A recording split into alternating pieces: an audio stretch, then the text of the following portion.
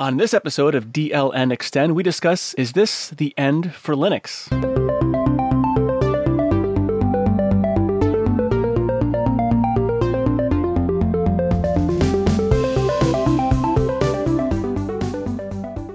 This episode of DLN Extend is brought to you by DigitalOcean and Bitwarden. Welcome to episode 63 of DLN Extend. DLN Extend is the community-powered podcast. We take conversations from the DLN community, from places like the DLN Discourse Forum, Telegram group, Discord server, and more. We always like to look at topics from other shows around the network and give our takes.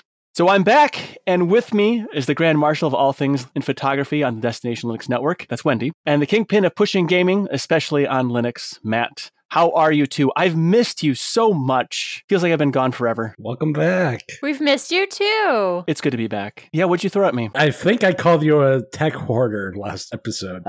Yes, you did. And you're not wrong. I am a tech hoarder. As I'm packing things up, I've discovered that I felt a little guilt and shame coming from you, Matt. I don't know if that was intentional. No, the guilt and shame was mostly because me looking at my own recording space. Ah, okay. That was self-infliction that I was looking at as far as that. Yeah, I get it. So, Matt, what have you been up to? What exciting things are going on in the world of the Matt? Of the Matt.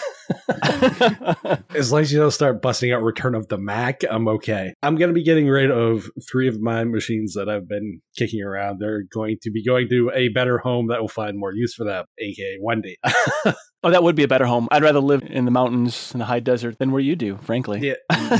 No comment. While I'm getting rid of 3 machines, I am also having another one show up. I see what's going on here. This is more of the portable machine that I was looking for, though. This kind of mitigates all the weird hardware that I have kicking around that has uses that I just don't really need, though. I ended up getting a Toshiba Portage, or Portage, however you want to pronounce it, Z20T. It's a Core M5, I believe, 8 gigs of RAM and a 256 gig SSD. I think Toshiba's version of the Surface Book is about the best way I can actually compare that to. Oh, okay. But the price is a lot more sustainable as far as more people being able to afford it. Because Surface devices right now, even used ones, the market has gone absolutely crazy sauce with them. Holy cow. Oh yeah, I was looking at Surface versions 3 and even 2s and stuff, and they're like $300 minimum for like decent condition ones, and I'm like, ooh, that's rough.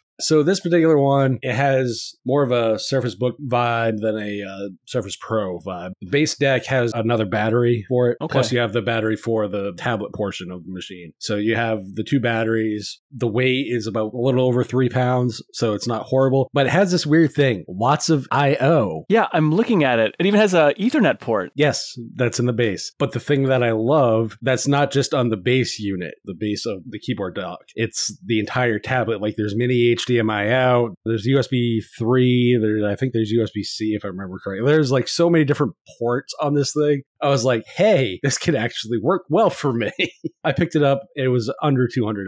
Nice. Wow. That was one of those, I'm going to get it at this point because just looking at machines in similar areas, it's just like, they're so expensive. I like the Surface lines. Don't get me wrong. Wendy, I'm the one that turned you on to the Surface line. Yeah, thank you. Actually, I love it. So thank you. I can't justify the current online prices for used Surface Pro, Surface Book type devices for the most part because it's just too absurd for me. So the nice thing is this has really uber long battery life. So this is literally a throw in my bag and go kind of device that I was really looking for. And that really sold me on it. That's the biggest thing. And then I got a new terabyte SSD coming in for my Steam/workstation machine. So I can put more SSD based games on the Gamer OS end of that particular machine. Never enough storage there, huh? Those games eat storage like crazy. Yeah, they do. I have to delete some now. Thanks, Matt. I was looking at the battery life on this. So they say up to 17 hours of battery life when it's docked with a keyboard and 9 hours in just tablet mode. I'm not expecting that. Especially since it's used. Oh, yeah, sure.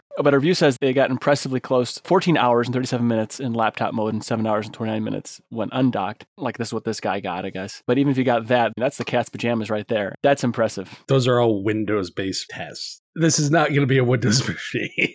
No, but I think Linux is pretty good there. Yeah, no. But what I'm saying is like, I take those with a grain of salt until I actually install Linux and use it. I don't take any of the battery claims or whatnot, be it reviews or manufacturer, with any heart because I'm running a totally different OS. A better OS. So, I mean, it'll just be better. True, but it's still a totally different OS than the one they use. I mean, for now until that operating system dies, but, whatever. You're really trying to get me to say something. Hey, I've missed you. It's been like 3 weeks, so I got to poke where I can. He's trying to make sure there's more Naughty Matt tags in this episode. Apparently. Except for the Naughty Matt tags will actually be naughty words. Oh, Matt. So while I was looking at new hardware, Wendy, there's other stuff in life you've been looking at from the sounds of it. Yes, there is. My main vehicle for the last 6 years, goodness sakes, almost 7, has been a Ford Excursion, and I absolutely love this vehicle. It fits all 6 of us beautifully. I can haul our major grocery shopping loads in there, no problem. Heck, when I got the MDF for the top of my desk, it was, 4 feet by 8, I think. I'll have to look up, but it's a really large piece. It fit perfectly with all of the other seats folded down in the back of my Excursion and hauled it home without having to bring the pickup to town. But gas prices for me, as many of you, is absolutely killing me, and I needed something that's getting better gas mileage because my Excursion has the V10 in it and I'm spending a lot of time in town. I average 10 miles per gallon. Oof. Yeah, it's painful. So I needed something that would do better, especially where we're still back and forth quite a bit during the school year. Well, I figured I averaged 100 miles a week with just school-related stuff. And we'd looked at some stuff, but hadn't really found anything we liked. And up popped this Chevy Trailblazer. It's an 06. It's the extended one, so it'll still fit all 6 of us, which is awesome. We can't use it for when we go visit my in-laws or that kind of thing, just because with 6 people, there's not enough room for all of our crap that we take with us when we go stay the night somewhere. But it would be, hey, we're going to go visit friends. We're going to go do something else as a family, and it'll still fit all of us. They said they've been getting around 17 to 20 miles per gallon. Yay. So it'll hopefully cut my fuel expenses in half. Because my husband knows them, they're actually giving us a pretty good deal on that. As we're recording today, I will go pick it up. I can't wait. I thought you were going to tell me that you're going to getting yourself a Cybertruck or something like that, No, nothing too fancy. And this is an 06 model, so there isn't as much computerized stuff on it. I know I've mentioned here quite a few times, I love my tech, but I hate tech in vehicles. And one of the reasons why I hate tech in vehicles is because I do not want to go and have a specialty shop fix something. I still want a vehicle, at least for now, that my husband can work on, that you don't need special equipment to figure out what's wrong with it. And this is one of those cases where on the tail end of being able to fix it without absolutely having to take it to a shop. And it's not that I don't like car mechanics, it's that as much as we can do without having to take it somewhere else, it makes a huge difference on the repair bills. My husband's transmission went out in his service pickup. The transmission itself was right around $2,200, and he replaced the transmission himself. If we'd had to take that somewhere else, based on Idaho prices, we would have been looking at $4,000 instead of just over $2,000. Anything that we can do to cut costs, I'm all for. So having a vehicle that my husband can work on is extremely important to me. For sure, yeah. Even like the basic things, if you can do them, that saves you a lot of money and a lot of headache, for sure. Yeah, absolutely. I do find, because I've been kind of following the whole computer in car thing since I started driving. And I find that as a vehicle ages in time, the hacks on them, the people finding workarounds or replacements or so forth for the car computers becomes more available. Yeah. Like my vehicle, it's a 2001, and when it came out, there weren't a whole lot of like modifications or things you could do to it. But now there's a chip for everything, apparently, and you can, quote, chip it to get more performance or economy or whatever out of it. I don't want to get more performance out of it because the last thing I want to do is have the thing blow up, or a rapid unscheduled disassembly, I suppose. Right. But more economy, absolutely. Right. But sometimes you do need that power when you're towing or whatever, because you want to pull like a 10, 12,000 pound trailer. Yeah. It becomes an issue if you don't have the power to do that, because that becomes a safety issue, really. Yeah, absolutely. Anyway, the documentation around the vehicles, I guess, is the big thing that improves over time, I feel. feel like, with the different manuals and people doing stuff on YouTube and whatnot. But yeah, it does feel like 10 years old or so. That's when this stuff becomes more available to be hacked on, I suppose, because things fall out of warranty and whatnot. I think it's great, though. If you can get something a lot more efficient, that'll cut your costs down. I mean, I don't know what the break-even point is. Well, I guess right now with the fuel prices, the break-even point is probably a lot sooner. Yeah, right now we're to the point that just about anything as far as fuel savings will be better. So having to fuel up once a week was absolutely driving me crazy. And it's a 40-gallon tank. So if you let it get below half, you cry as you fill it up. Right. You're kind of weeping at the wheel. Yes. I did talk to you a little bit about the technology, and it's something I haven't really implemented yet. I just have the stuff and I'm reading about it. But there's fuel cell technology where a buddy of mine, he took and converted it's like a Chevy Blazer or something in the 90s vehicle. He could put water in this tank and it would take and create HHO out of it. And so it would supplement the fuel with some of this HHO gas. And he said he would get anywhere between 40 and 80 miles per gallon on that vehicle as he would drive. But it would only be really efficient to use on the highway because he had to manually adjust it, which sounds fiddly and dangerous. But if you could do that in more automatic, all these microcontrollers that exist today, I'm sure somebody's already figured out those equations. A Ford Excursion getting 80 miles per gallon would be pretty sweet. I'd absolutely love it. I'd never get rid of that thing until it absolutely died. I love that vehicle so much. And drove it right into the ground. Yep. And then resurrected it. Well, it's that time. You are officially moving. How is that going? Yep, I'm officially moving. So there's a lot of waiting for financial institutions to do whatever financial institutions have to do. I'm moving out of my house and I've been packing things up. And here's the Linux tie-in. So I've been using LibreOffice a lot with my new HP LaserJet printer. So instead of writing the contents of a box on the outside saying just what room it's from, I've been actually creating like a packing list of what is in the box. I'm titling it all the 2021 domicile relocation as opposed to moving boxes because I got to call it something different. So what room it's coming from, well, what is in there. So if it's like shoes or whatever, and if it came from the bedroom, or if it's kitchen items and what's in there. So I create like a packing list using LibreWriter. And then I print it off and I tape it to the top of every box. So now I know when the movers go and dump everything into the new place, I know exactly where to put everything and it's all nicely and neatly organized. I know like what I need to pull out immediately versus what I can kind of trail in over time. Linux is helping me move right now, and using my tech to create the packing list is going to make the unpacking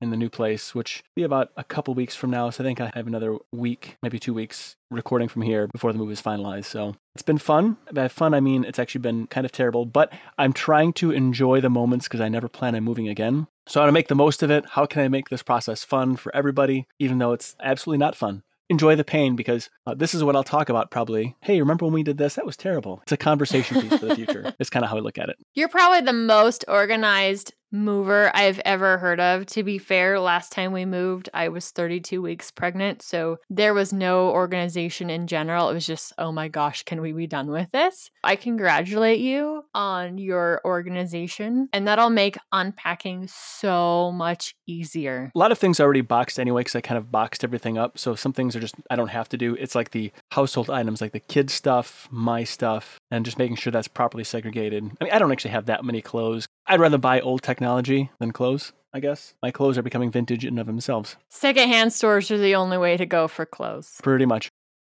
This episode of DLN Extend is brought to you by DigitalOcean. DigitalOcean recently announced their new Managed MongoDB service, which is a fully managed database as a service. With MongoDB, you can focus more on building scalable, high-performance apps and less on maintaining the database. Simply offload your MongoDB administration to DigitalOcean and let them handle the provisioning, managing, scaling, updates, backups, and security for your clusters. DigitalOcean built this service in partnership with MongoDB Inc., and together they have ensured that you will get access to all the latest releases of MongoDB document database as they become available. As a listener of DLN Extend podcast and a member of the DLN community, you can get started for free. Actually, better than free because DigitalOcean is giving you a $100 credit when you go to do.co/DLN-Mongo. Again,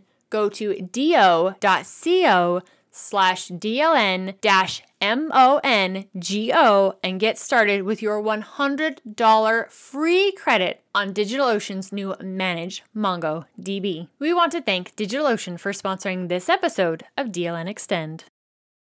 As I end my life in my super cubicle in my current domicile, there's now talk of, is the end of Linux nigh? Definitely a Matt subject. Linux desktop market share in May 2021, according to StatCounters, said that Linux is at 2.38%, while Chrome OS is at 2.27% and quickly growing.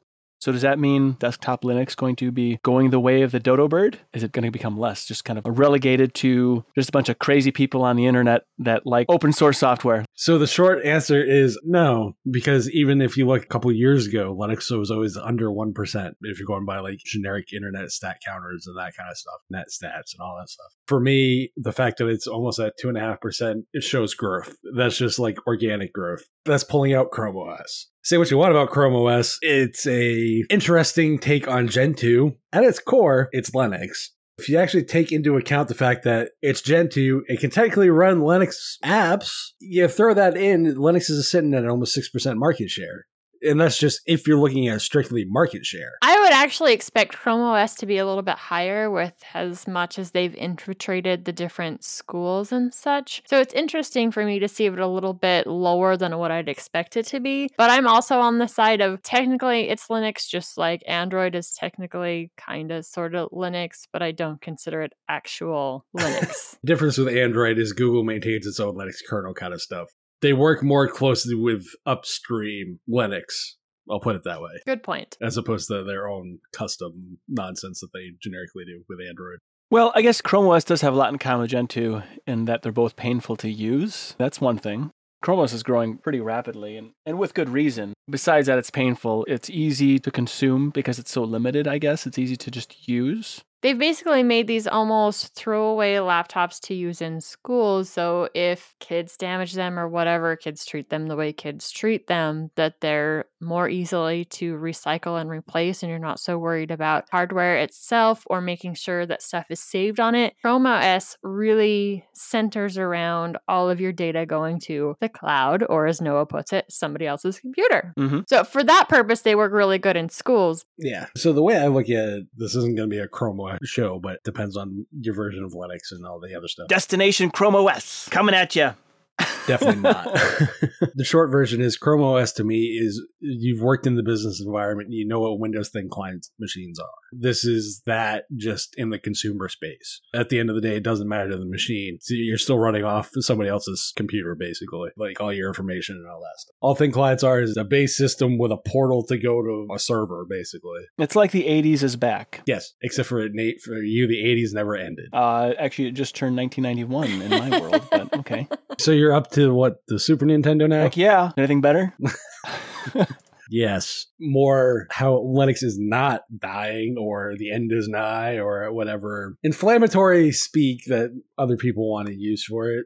If you're looking strictly at the beginning of 2020 report that Michael Larabeau from Ferox put out, there was 1,696,620 lines of code removed. You know, I wonder what were in those lines of code. Anything I care about. Code cleanup and all that kind of stuff. This is for the claim that the pace at which the kernel is developed is unsustainable. You had 3,386,347 lines of code added. But when you take out the actual lines of code removed and the lines of code added, and you get the actual difference between the two, it's 1,689,727 actual lines of code that were added to the kernel. And that's between 4,189 code contributors.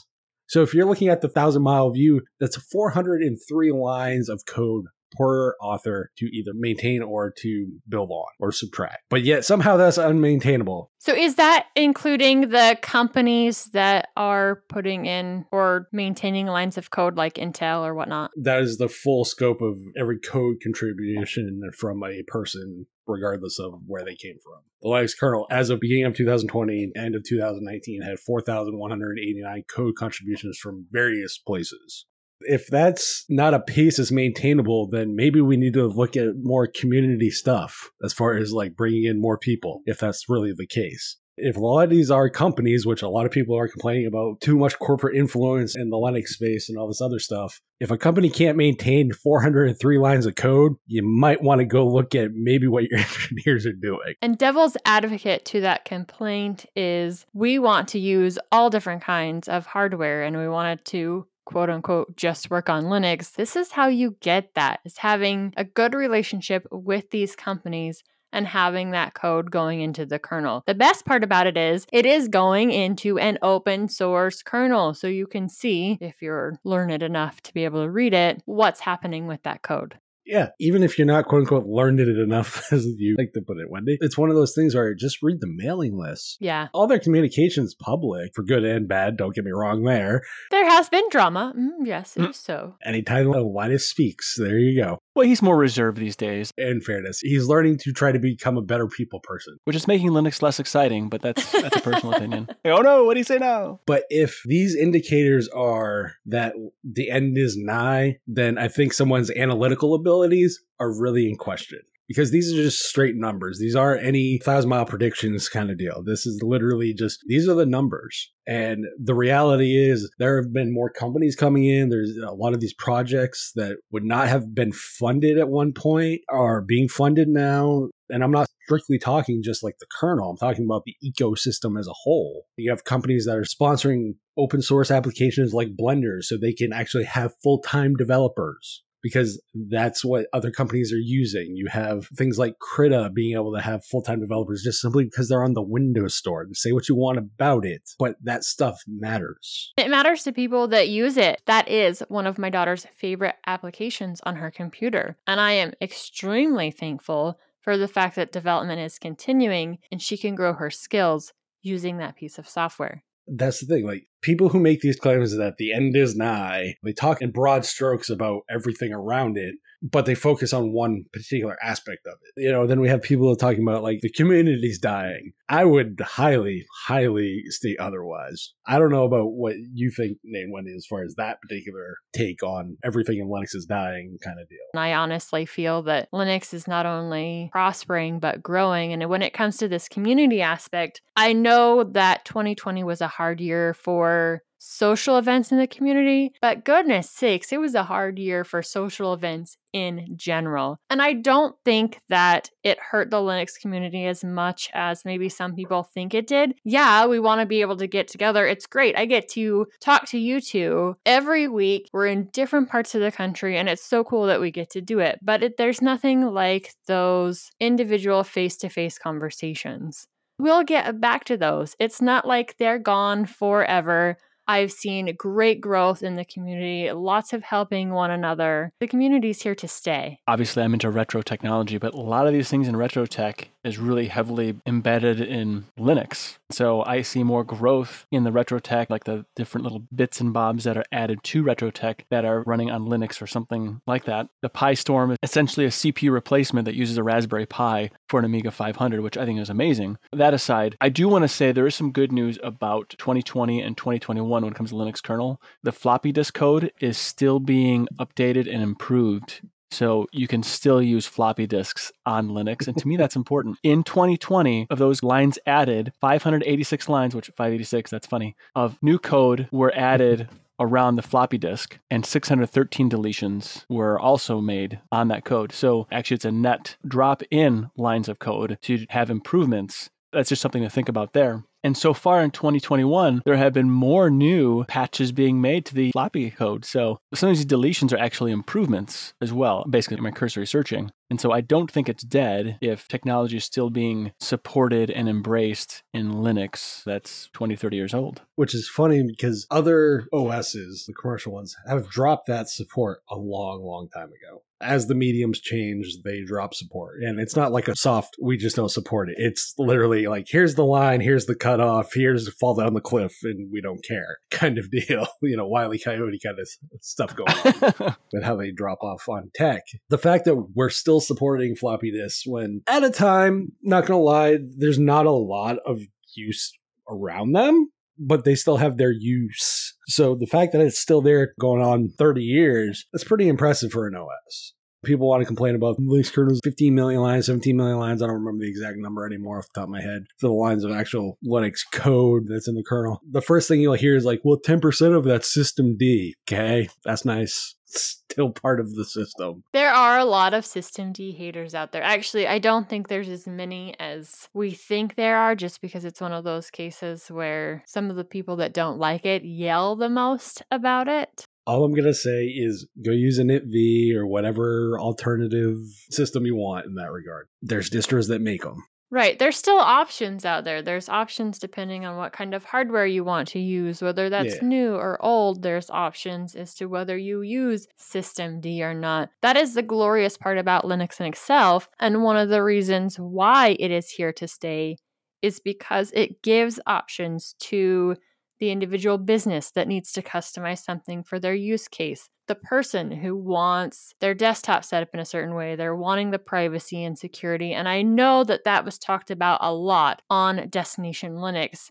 when they brought up this topic, was a lot of how important security is and how the general public is becoming more open and more understanding of just how they need to be focusing on privacy and security. Those are things that we can use as Linux enthusiasts to help say, okay, well, this is a concern for you, so this is an option that you can take to help with those things. I agree. One of the other complaints, though, is, Google's gonna go away and go do its own thing with like Fuchsia and all this other stuff. Fuchsia's been, 2017, I think is when I first heard about Fuchsia. Yeah, it's been rumored it's going to take over Android for quite a while.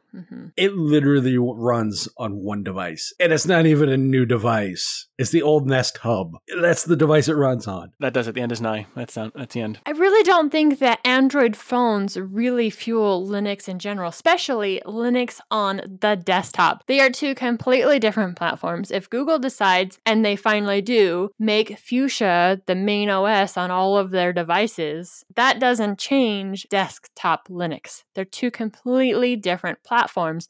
Though I was loving the conversation that the folks on Destination Linux were talking about, how in a year and a half, you have seen the PinePhone grow tremendously. And so there is room for Linux to branch out there and do amazing things. Yeah, this is true. Definitely. Nate, you have the PinePhone too. As someone who has one, just seeing the growth in how Ubuntu Touch, UbiPorts, whatever you want to call it, runs on the PinePhone now compared to when I first tried installing it, it's a night and day difference. The experience is night and day. Oh, for sure. Yeah. That improvement has been amazing to see. As far as what has Android contributed, you can look at that in a few different ways. Android has helped the ARM support for Linux. I will say that. Battery life and all that kind of stuff. I'm not going to say it hasn't done anything for Linux. I think that is being disingenuous. But its overall effect, if, say, Google went to Fuchsia or whatever, I don't think would change a whole lot. Because the way Android works is it maintains basically its own kernel anyway. It's not, but it is. It's a really nuanced and annoying conversation that I don't want to get into as far as that whole thing. Right. And if you want more on that specific conversation, they covered it in depth definitely. On Destination Linux. But the way I look at this is it's really no different than what Samsung did with their smartwatches when they tried running Tizen on it instead of Android Wear or whatever. Here they are. They're running back to Android Wear now or Wear OS or whatever Google's calling it. I'm not holding much in the way of just because a company tries something that is going to succeed. And Ryan brought up, look at Google's track record when it comes to projects. They open and close stores more frequently than a downtown city going through reconstruction after a hurricane kind of deal. It's obnoxious when it comes to Google's product portfolio as far as what they keep and what they make go away. Fuchsia itself went through opens and closes on its own already. I mean, it's not like they're really putting a whole lot behind it. And it's not like Android's going to suck less if they use Fuchsia instead of Linux at its base. So it's not the core that's the problem. It's the garbage on top with that mobile platform. And if they can do it, I guess good for them. It'll make Linux more lean. I don't see it as a problem. I see it as perhaps a good bit of competition. If anything, competition's good for the ecosystem as a whole. Yeah, absolutely. You're not going to get any disagreement. Yeah.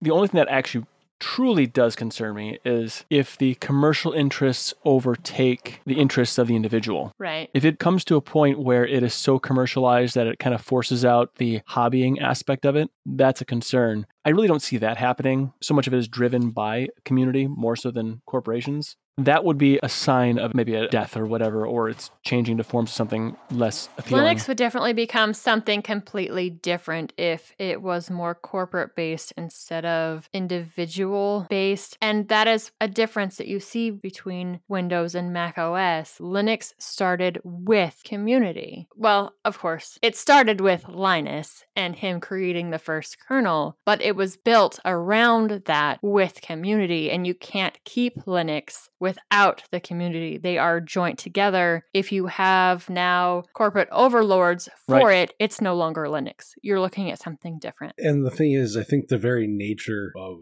the way Linux is built is almost a check and balance to that corporate influence. It can be there. To say it's not would be also kind of ignorant that companies don't have direction they want to see a platform go. The old adage of getting pulled in 1,000 directions, that's literally what happens with a kernel every time there's a commit to it. The kernel's getting pulled in 1,000 different directions.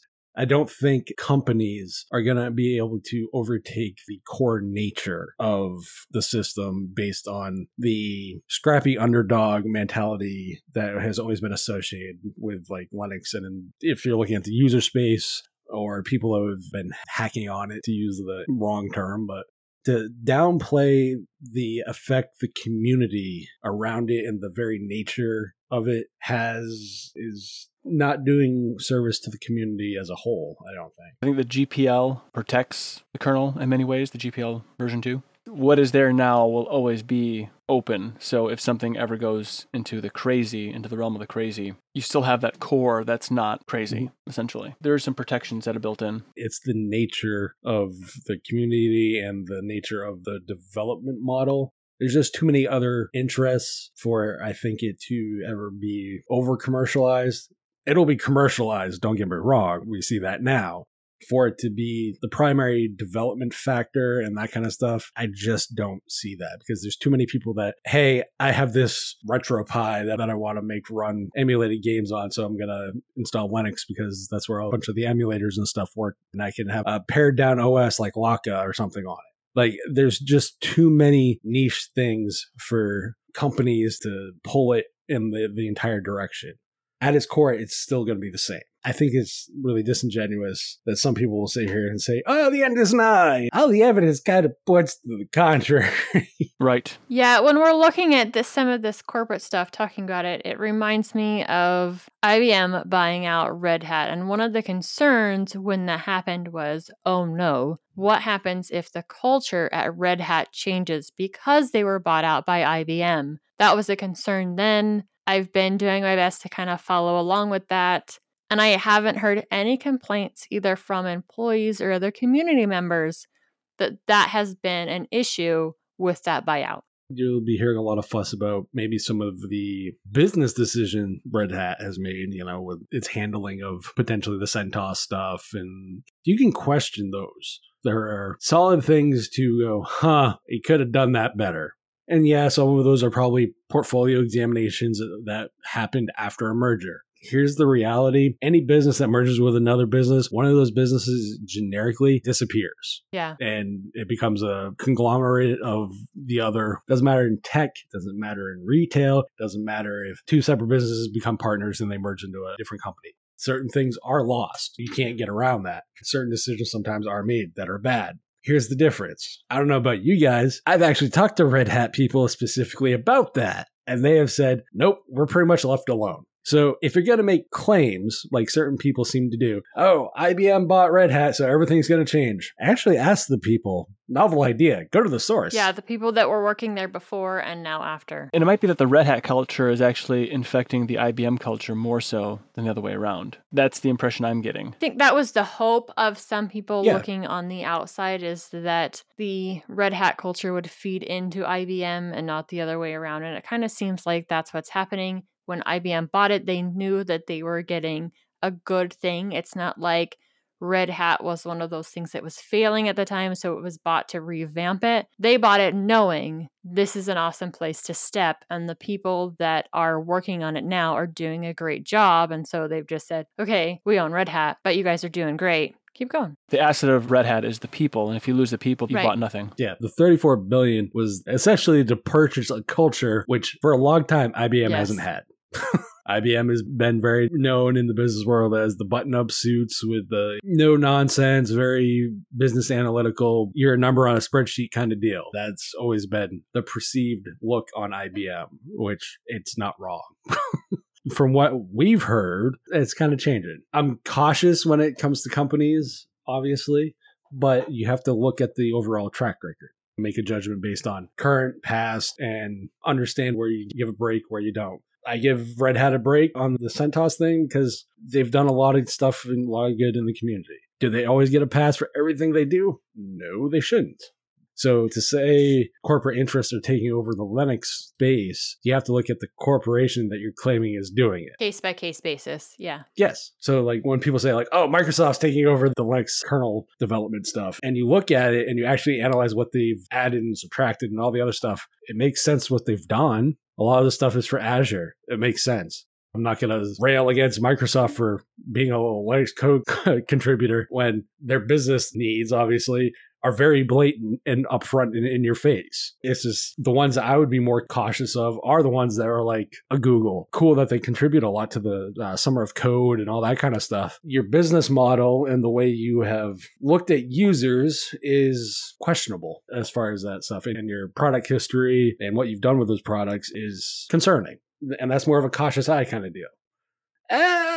I'm a little more cautious when it comes to what you contribute, but thanks, but I'll keep an eye on you kind of deal. Trust but verify. Again, a company like Microsoft is very in your face about what they contribute, especially if you just look at it. Whereas Google's a little more sly and it's like, oh, community. That's what they do. I don't think the end is not. I don't think corporate interests are overtaking it. They're there. I've been only involved in Linux for about 19 years, so not all of the history, obviously. But if you look at the history, there's always been that doom that was on the horizon by one thing or another. It's always been there. The current doom and gloom on the horizon is, I don't know, pick one thing that we talked about, overbearing corporate interests. The doom and gloom 10 years ago was no hardware support for these new things or whatever. In 2006, commercial applications were dropping off support for Linux, like, oh no, Linux is dying. So there's always some kind of doom and gloom on the horizon. And it's like, you can look at the storm, or you can see the silver clouds around it. There's always a silver lining somewhere. It's a cycle. Technology's changing, and Linux is adapting to change as times change themselves. So there'll always be something, but I'm pretty sure Linux is here to stay. I think Linux is here to stay because of the very nature of its development. And I think it's going to stick around because I'm going to keep using it. So there we go. Boom. You'll be like that one Amiga user. I'll be that holdout. Yeah, there's three of us. As he's in his 80s. Your tumbleweed hasn't rolled in 30 years. I don't care. It's still rolling. This episode of DLN Extend is brought to you by Bitwarden.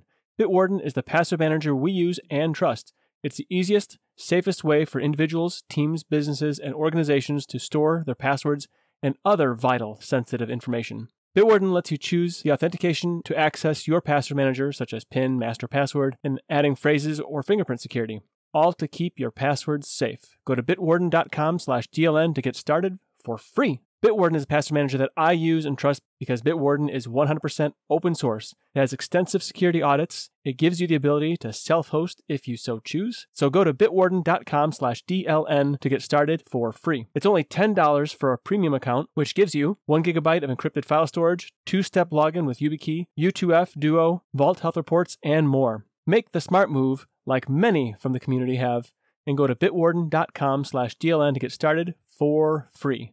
If you're like me, you'll want to show your appreciation by signing up for the Premium Edition, especially since the Premium Edition starts at only $10 annually.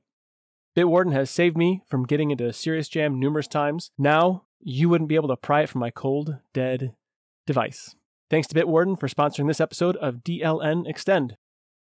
Well, since we've determined that Linux is not on its deathbed or on the death spiral, Matt, what games are you going to be playing in Linux? Actually, the one that I'm playing right now is Batman Arkham Origin. You're playing it right now while we're trying to do a show? Totally. Come on, Matt. Well, Nate, hearing you talk about stuff from the late 80s kind of bores me after a while. What do you want me to say? Well, then you're easily bored then, I guess. This is a prequel to the Batman Arkham games. So this takes place about the first 3 years as Bruce Wayne becomes Batman. That's the story structure anyway. It's a third-person action-heavy combat game. Kind of open-worldish, kind of not. It's just one of those games that it's fun to play. Who doesn't want to go around running around screaming, I'm Batman? I mean, just go watch any of the movies that have been out since Michael Keaton in 1989's Batman. I'm Batman. So that's always been the joke. I just have a fun time playing it. And the fact they have Kevin Conroy as Batman/Bruce Wayne, if you're a fan of the early 90s Batman animated TV show, makes you want to play it even more. You had me at early 90s. Technically for you, it's brand new. Yeah, it's like new and developing and emerging. First season of the animated series was already out. That's what I've been playing for the most part. Does have a few issues here and there that I've had. Sometimes the audio will desync, but there's a fix on ProtonDB about how to get that straightened out. It's nothing. It's just a simple command option that you have to add, and it fixes it. So, but as far as actual performance of the game, all that stuff, everything works. I've had no problems other than that slight desyncing of audio. It generically usually happens only after a video, pre-cutscene kind of deal. That's really the only issue I've had with it. I paid full price for this game. This game goes for $20. That's not bad. It's an older game, but the system requirements are fairly light. I would recommend the recommended and don't try to go with the minimum because there's a vast difference between the two. I believe the minimum requirement is an 880 GTS. So for those that don't understand how old that is, that's 512 megs of video RAM. The recommended is a GTX 560. So, and you need about 20 gigs of storage. It's not as big as, say, Detroit or any of those games, but has a decent bit of system requirements if you're not on the newest hardware. Speaking of the fact that this is an older game, came out in 2013, are the play graphics, do they look as good as the screenshots that I'm seeing? Generically, yes. Really? Yep. Disregard the video of the trailer, but like the actual like graphics, like the one where Batman is fighting in the snow but throwing somebody off, I'm assuming, a ledge, which goes against Batman. But hey, yeah, that particular scene is actually in game. Oh, wow. I'm really impressed with the graphics overall on this, especially for the year that it came out. Whether or not you enjoy the season pass, that's up to you. If you're going to get the season pass for like the DLC, the only DLC I found worth getting is Cold Cold Heart, only because it tells us about the story of Mr. Freeze. And it's actually a really good single player based DLC, which is very rare for me to actually find ones that I like. Well, this is certainly not my style of game I enjoy playing. It looks like the story is interesting. 3D anything is not your style of game. That is not true. I still play Doom. Not 93.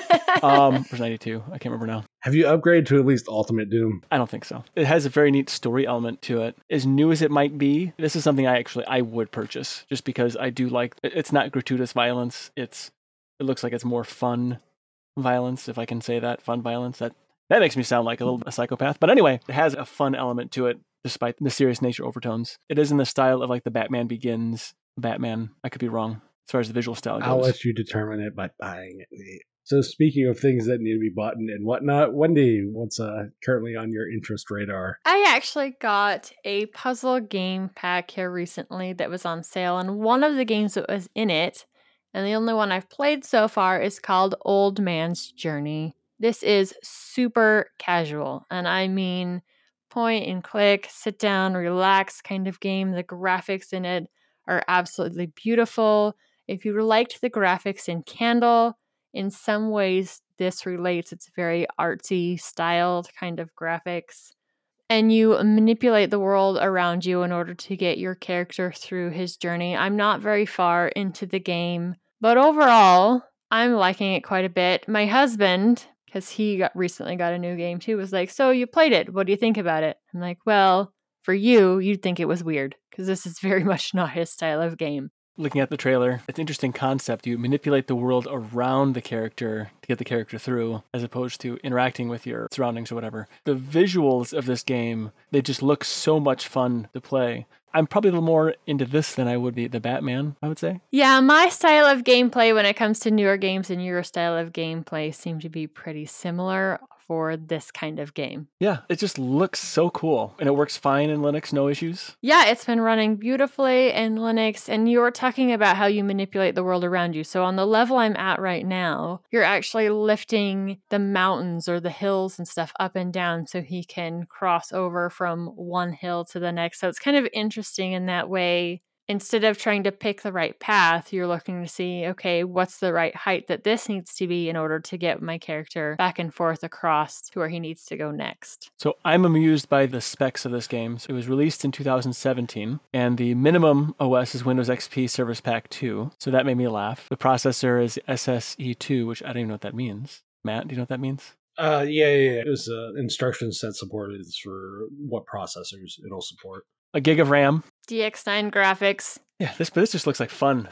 Relaxing time. a puzzle game. Yes. That sun-drenched countryside, or the hillside as it's referred to. Everything about it is neat. This is a great suggestion. Beautiful style graphics, very stylized, and then have something that doesn't need to take 3 hours to download, or in the case of the new plane game, flying battle fighting game my husband got, that one, I can't remember the size of it, but I know we started the download in the morning and then that evening it was done. Yes, it does help that I have extremely slow internet, so it does take forever for stuff like that to download. But this one, I decided I want to play it, click install. Oh, it's done, and I'm off to playing a game. Matt and I have got new games to play, and it sounds like enjoying all of your hoarding as you're packing. I am a bit of a technology hoarder. It's not quite unhealthy. Okay, maybe it's unhealthy, actually. When I was looking around, it's probably unhealthy, but I'm not willing to change. So I'm fine with it. Is it like your obsession with OpenSUSE? Totally unhealthy. No, because that's totally healthy, if not a bit peculiar. This might be, I don't think unhealthy is the word, but maybe painful. It's like running on an injured ankle, I would say. Ouch. So just not good for you. Yeah, I'm packing up my super cubicle, as I've been calling it. So I will not use that term super cubicle ever again once I'm out of here, because I have a new name for the new place. There's little bits of project, I guess you could say, that are just sitting out that I just haven't put away over time. And going through that, is this in the throwaway pile or is this in the I'll get to it next year pile? My throwaway pile has exactly nothing in it. And my get to it next year pile has everything in it. So there's some things to sort out yet. But I have not packed up my Commodore 64 yet, or the Amigas yet. But I'm just packing up everything else kind of around it to include like I have a Toshiba Toughbook. It's just too old now. Those things are being packed up. The other computers are being packed up. Anything that's just kind of sitting loose on the shelf is what has to be packed up yet. And then on my standing desk has to be packed. But I'm getting there. I'm packing the rest of the house first, most of the kids' stuff and so forth. My bedroom is basically packed up. The other part that's painful right now will be the Legos, because I have a 4x8 MDF, probably the same thing that you used for your desktop table, that has all like my Lego lunar colony thing, which is another obsession I don't talk about, which is probably an unhealthy obsession because it's an expensive one that I don't want to pack up yet, because everything's going to kind of break and fall apart. And so I'm just not ready to do that yet. I need to buy some bins for it, because I don't want to put them in cardboard, because then if it breaks in the cardboard and gets underneath one of those flaps, then who knows what will happen to the bits and pieces of Lego. I have too much stuff, I think. The new place is a lot bigger, so I can let my stuff spread out, breed, and become more. I don't know anybody who, when they're packing, there might be a few people who are very good at minimalism, but I haven't talked to anybody else when they are packing up a house for a move that's not like, oh my gosh, I have way too much crap. I can't believe this much stuff is communicated over the X amount of years that I've lived here. What am I going to do with it all? Or I really don't want to move it. I think it's the books. That's actually probably the worst part. I like books, and so the other thing that I hoard besides technology are books. I don't like to get rid of books. I grew up with lots and lots of books in the house, and I remember we had a family room that just had just tons of books on a shelf, and I would like to have a library like that again, which I will have that at the new place. Sweet. And someday I want to have one of those robes and a pipe, and I can like run the pipe across spines of the books as I walk down a bookshelf. That's my dream, when I'm having my own old man's journey. Yeah, that's what's going on. So not a whole lot of technology stuff for me, mostly that. We'd like to continue this discussion with you on Telegram and Discourse, Mumble, or Discord. Visit the DLN website for information on how to connect to the social channels and all of our shows and creators at destinationlinux.network. For more information on me, you can go to cubiclenate.com. Links to my regular written blatherings, podcast, and YouTube channel can be found there. And you can find my random ramblings on Twitter and tell me what games to recommend at MattDLN. You can find me on Mastodon at WendyDLN at mastodon.online. Be sure to check out the DLN merch store. Grab yourself some awesome DLN Extend swag along with stuff from across the network. As always, we thank you for joining us. We'll be back next week with another fantastic episode of DLN Extend. Until then, have a great week, everyone.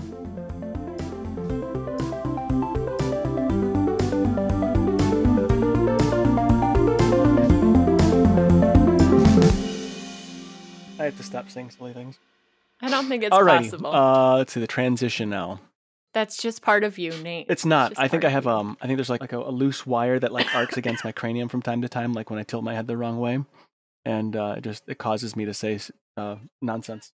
So are you like the Bat and Ferngully? Or what's his face from Down Periscope? The guy from Down Periscope. Yeah. Down Periscope's definitely. I haven't seen that movie in a while, but I do remember the crazy guy. We own it. Relate to I him. love it. I felt like we were brothers. Yeah, it's just a good movie, especially. Yeah. Anyway, okay, I can go off on that. Don't want to.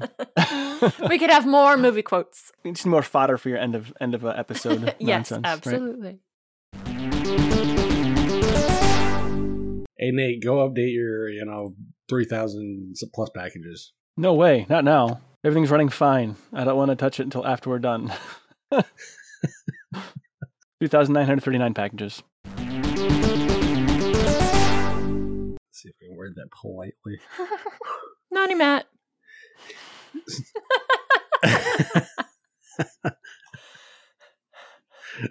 Yeah, I don't have a whole lot of faith that you can, but I'm betting against you on this one.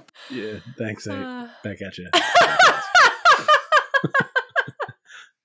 Hugs and kisses. Oh my gosh, I did abs today. Stop making me laugh. There's your naughty Matt.